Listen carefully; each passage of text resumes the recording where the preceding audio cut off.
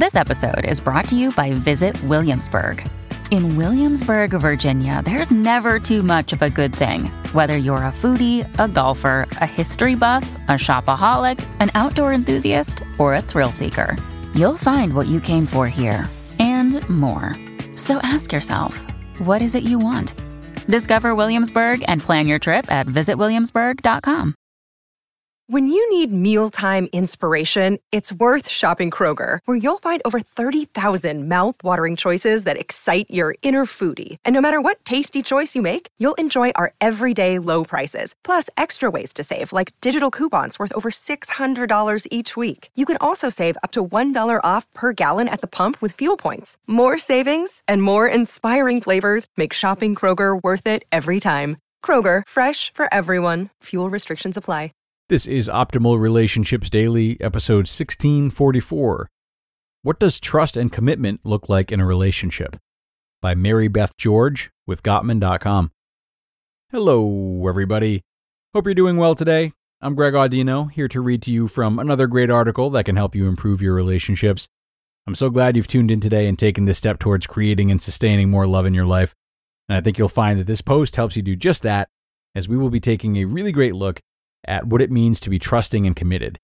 And then, as usual, I will have my own commentary at the end. So let's dive right in today and start optimizing your life. What does trust and commitment look like in a relationship? By Mary Beth George with Gottman.com. With bellies miserably full of Thai beef and noodles, he washed the dishes, and I dried. Thinking Out Loud by Ed Sheeran was playing in the background. When your legs don't work like they used to before, and I can't sweep you off of your feet, will your mouth still remember the taste of my love? Will your eyes still smile from your cheeks?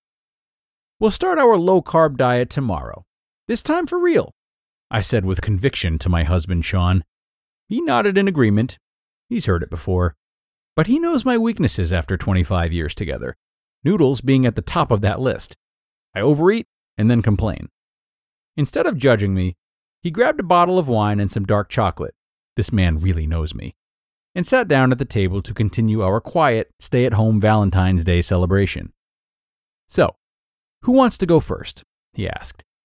Earlier in the day, I told him I wanted to have the first date from John and Julie Gottman's new book, 8 Dates, Essential Conversations for a Lifetime of Love. Each date is focused on a topic crucial to a healthy relationship. I do, I said, not giving him a chance to respond. Date 1 is Lean on Me, Trust and Commitment. Conversation topics include: what does trust and commitment look like in our relationship? How can we make each other feel safe? What are our agreements about trust and commitment? After reading that chapter earlier in the day, I followed the directions in the book and compiled a list of things that I cherish about Sean. While there were many things on my list, there were 10 that stood out. I envisioned sharing in David Letterman top 10 list fashion. Trust, cherishing, and commitment. When you cherish your partner, you feel that they're irreplaceable. You simply cannot imagine your life without them, even when times are rough. You find ways to tell them that you appreciate them, and you do that often. This builds trust in the relationship. Cherishing and commitment go together, but they're different. Commitment is really a verb, because it is the actions you take daily to let your partner know you are with them, and that you make decisions with them in mind. When you choose commitment, you resist the temptation to betray your partner. You create trust and safety by turning towards them to work out your differences. Gratitude is nurtured by knowing what you have, rather than focusing on what you don't have. There's no gossiping or trashing of your partner to others. Commitment in action. Sean and I have had our share of difficult times, that's for sure.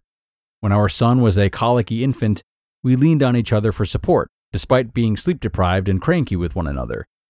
When my mother and beloved dog both died in the same year, I had a hard time shaking off my depression. We argued more than ever and found ourselves in couples counseling. Despite these and other challenges, we never gave up on one another. The thing that sealed the deal for me was when I had a major health crisis 12 years ago. My mysterious illness had my doctor stumped, and I was terrified. Our lives were turned upside down for months on end, with scary symptoms and no treatment. My life and my outlook were forever changed. It wasn't until I got a diagnosis and learned to manage my chronic symptoms that I could reflect on how it changed us as a couple. I had been too absorbed in my own fear to recognize how scared my husband was too. His life was also forever changed. But instead of complaining, he expressed cherishing and commitment by supporting me through my illness in ways that I took for granted at the time. He rubbed my back when I was scared. He drove me to the emergency room in the middle of the night on countless occasions. When I had to change my diet, he joined me. He developed a patience with me that had not been there before. He was less quick to argue over small stuff, and he started leaving love notes for me. While he never came out and said it, almost losing me made him realize how much I meant to him. I felt loved and cared for. We now joke that my near-death experience is the secret to our healthy marriage. Thinking out loud.